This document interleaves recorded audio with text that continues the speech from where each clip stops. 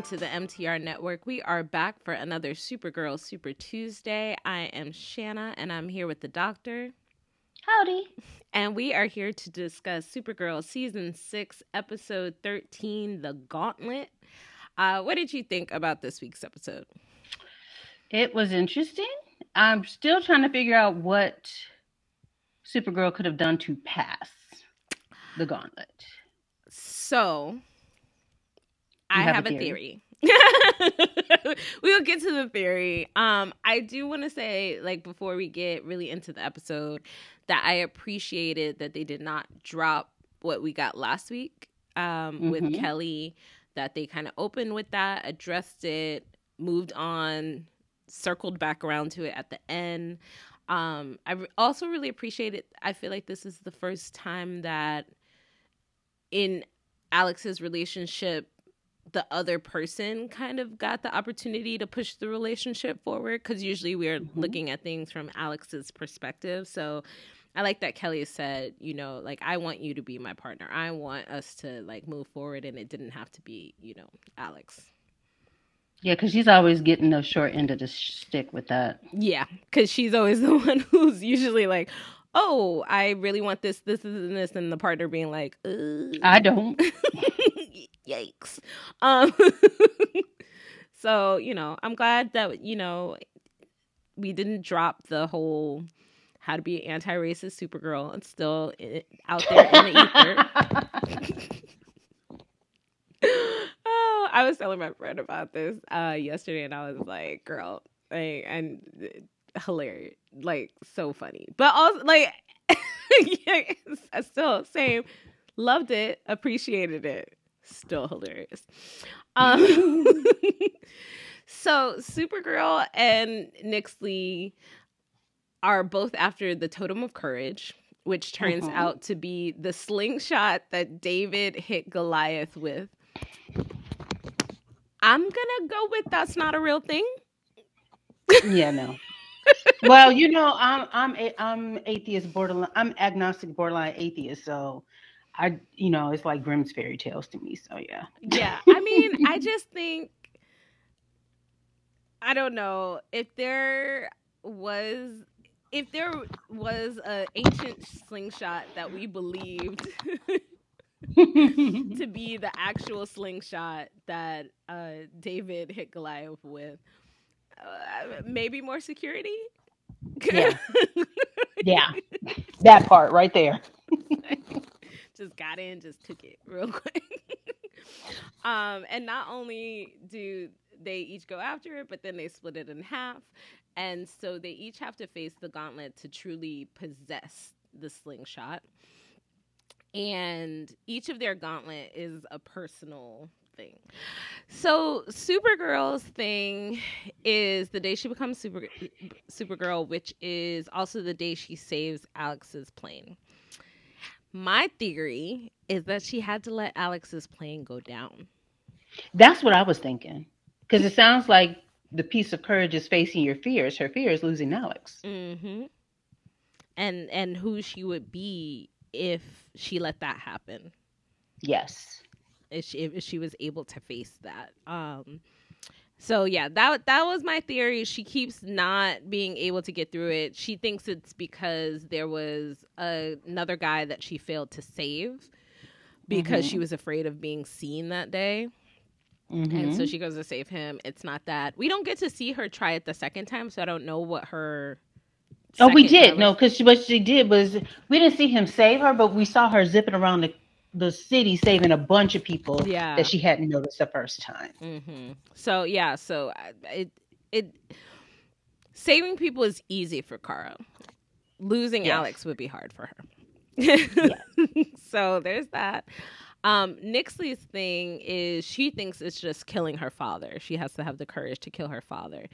But she fails, and then she thinks that she has to have the courage to kill her brother for betraying her. But actually what it ends up being, and I love that she was the one to actually figure this out and do it, it's her being able to be vulnerable and be honest about how what her brother did to her hurt her. Yes.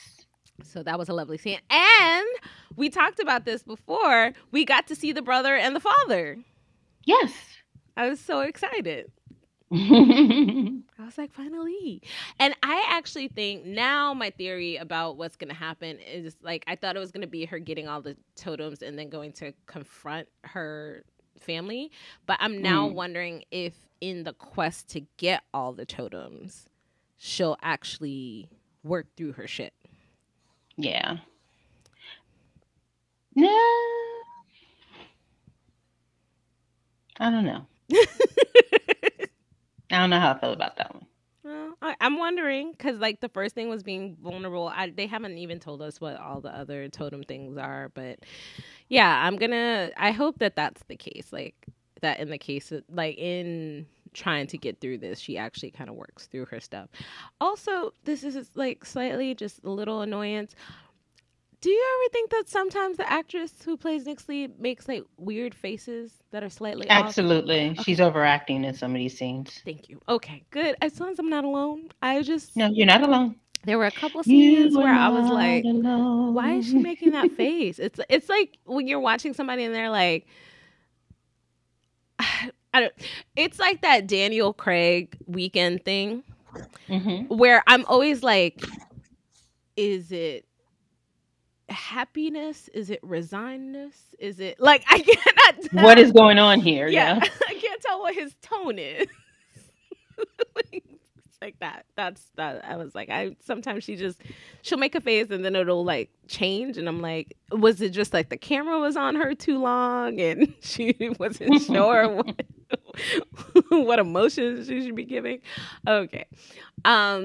So I actually really enjoyed that. I liked Nyxly having this really big epiphany and, you know, being the one to actually get it. And so every time they mess up, the people who were in the area when the totem broke get like an additional boost of courage, but courage in all the wrong ways. Yeah, and it depends. Like Nyxly's staff and failures affect the super friends. Kara's affects the other civilians that were in the area. Yeah. So we have Alex, who becomes like so what's the word? So hyper obsessed, but also convinced of her own ability to do things that it's actually making her take too many risks. Yeah. And then you have John, who is usually like quite stoic and like holding things in. He becomes he has the courage to like express his feelings, but because he's too busy expressing his feelings, he's not actually getting anything done. Yeah, he's too affirmational at this point. He's like, oh, yes. He's like, Alex, you're doing a great job. Brainy, we love you. I'm so proud of you. So proud of you. I was like, sir, if you don't get in this fight. And him trying to reason with the dragon, I was just like, Lord. So ridiculous. Lord, so ridiculous. Jesus.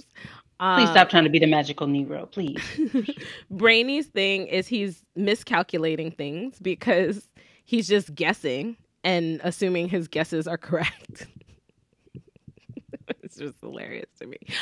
And then you have this scientist who she had this great idea. She used to work with this partner. The partner took her information. She's like determined to prove him wrong so that she can get the funding. And her whole thing is about she wants to prove that you can harness lightning. So she's okay. So I want to stop you there. We need to talk about this. This whole setup was discomforting to me, and here's why.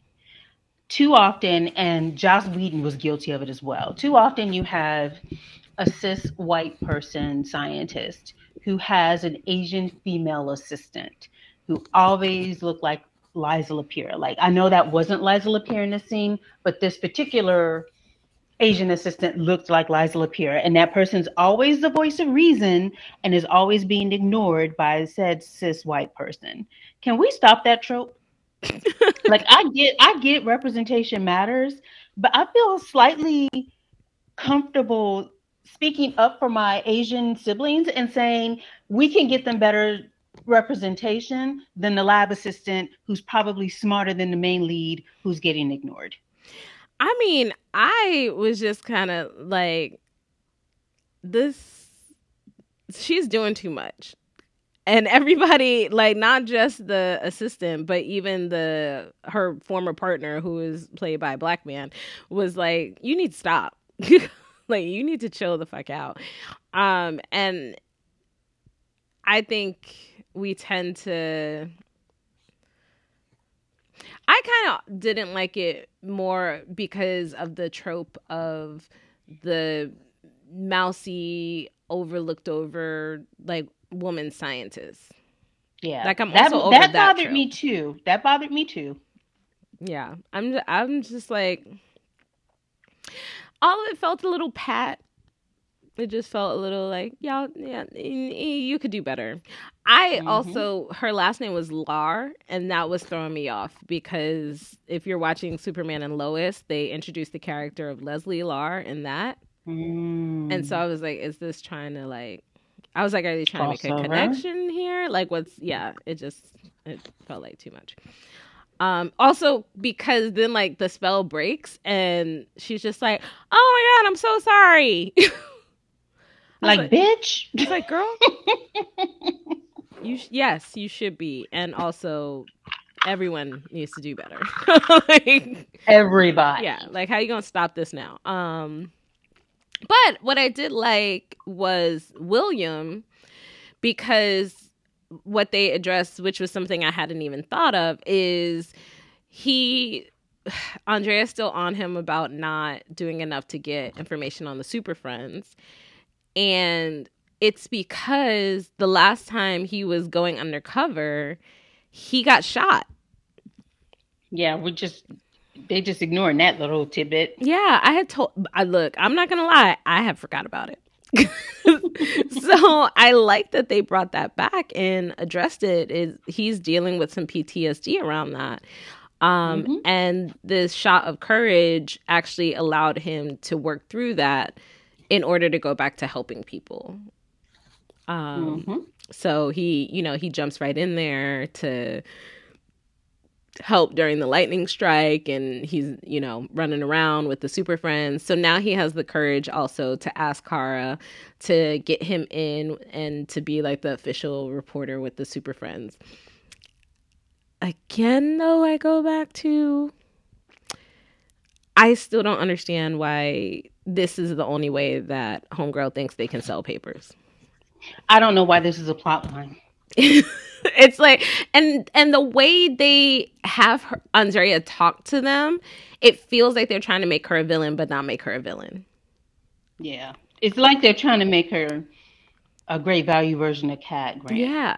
But even when Kat was doing it, it was just about, like, it was about building Kara up to be a better reporter. Yeah. Whereas Andrea is doing it to sell papers. So it doesn't have the same feeling behind it.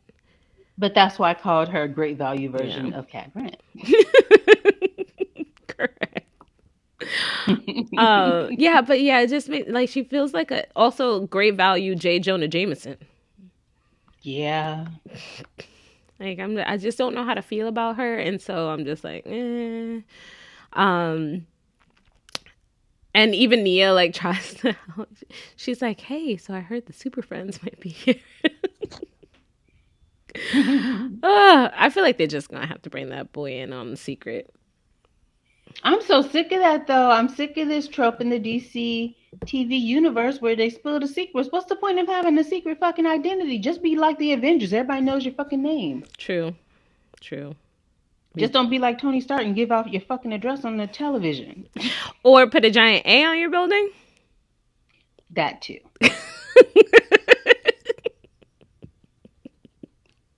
Like, wherever, right, we find the Avengers. Oh, you mean in that building with the giant A on the side?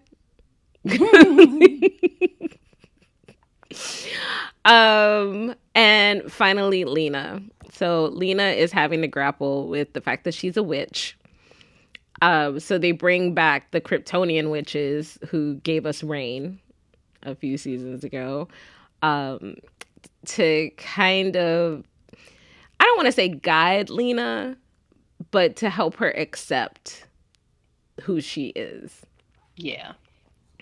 So again, I will be really interested to see how Lena connects the science and the magic, because I don't think she's ever going to give up the science. Oh no, and nor should she. Yeah, and as she embraces the magic parts of herself, I'm really interested to see how she brings those two things together. And she confides to Kara that she's a witch. She's part witch. It feels like what's it, like I Dream of Jeannie? No, other one, Bewitched. Yeah. Where they're gonna just have Lena in the background, like wiggling her nose or something.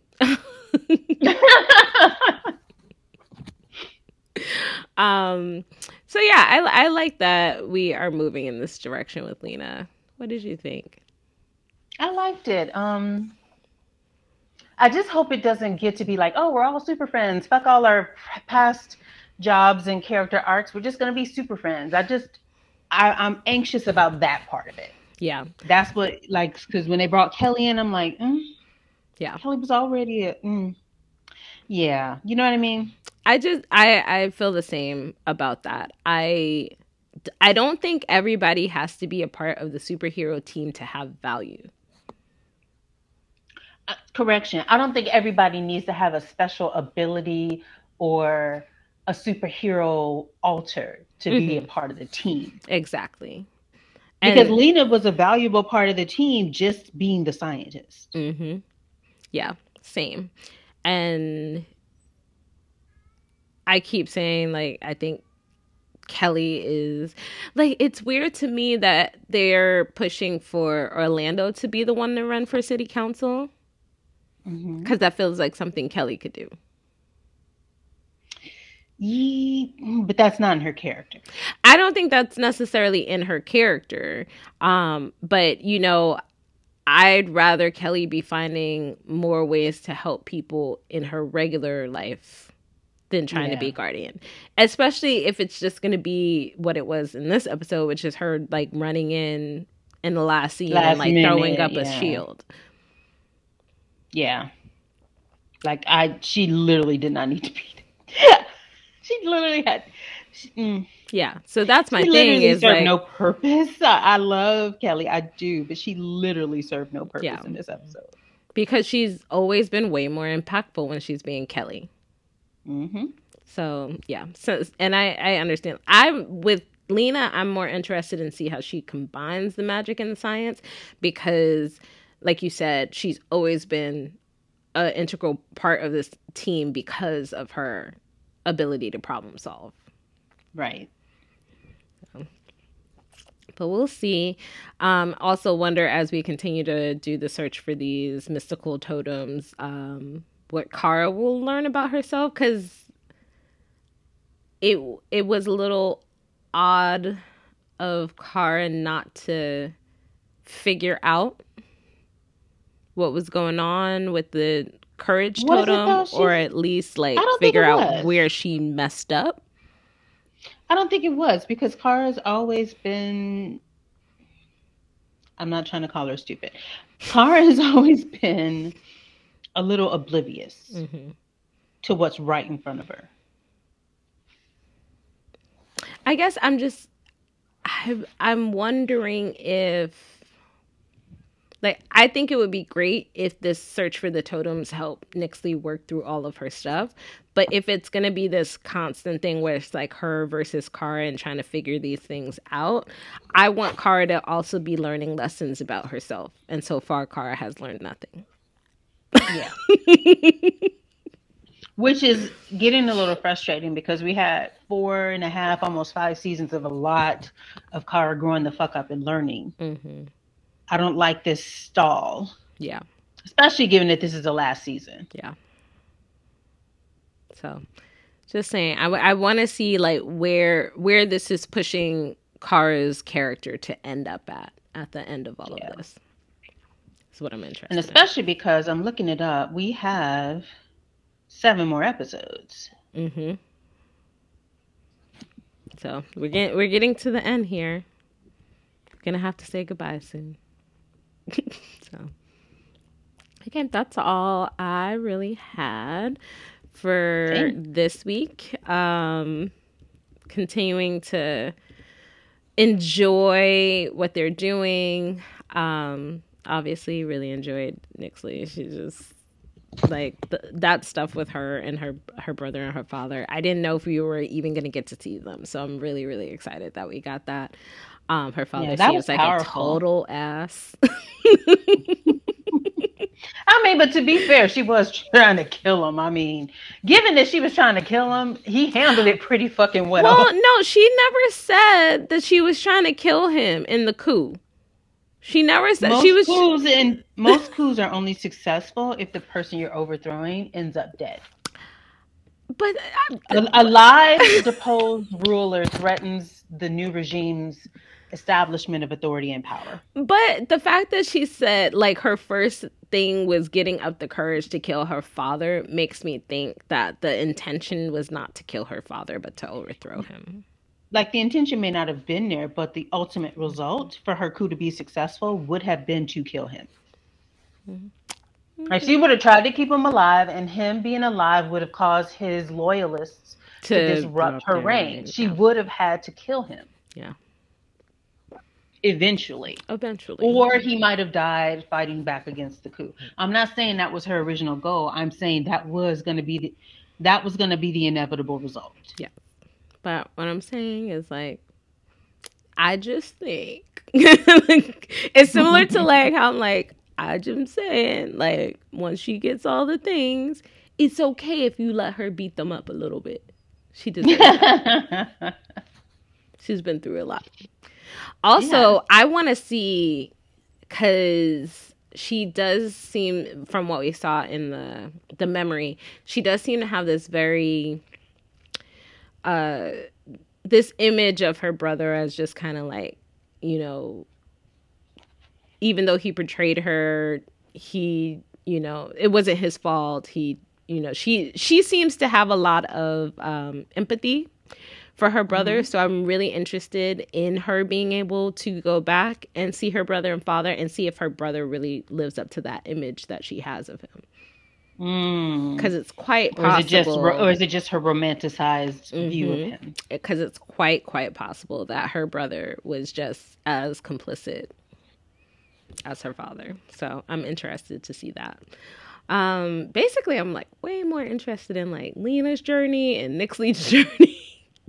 Even Nia's journey, because she still has some things to atone for. So, yeah, I'm interested to see how they wrap this up, and I don't know, possibly spin some stuff off if that's the case. But unless Kara starts making some growth or some changes, right now it just kind of feels like she's almost in the background of her own show. Yeah, it does. Yeah.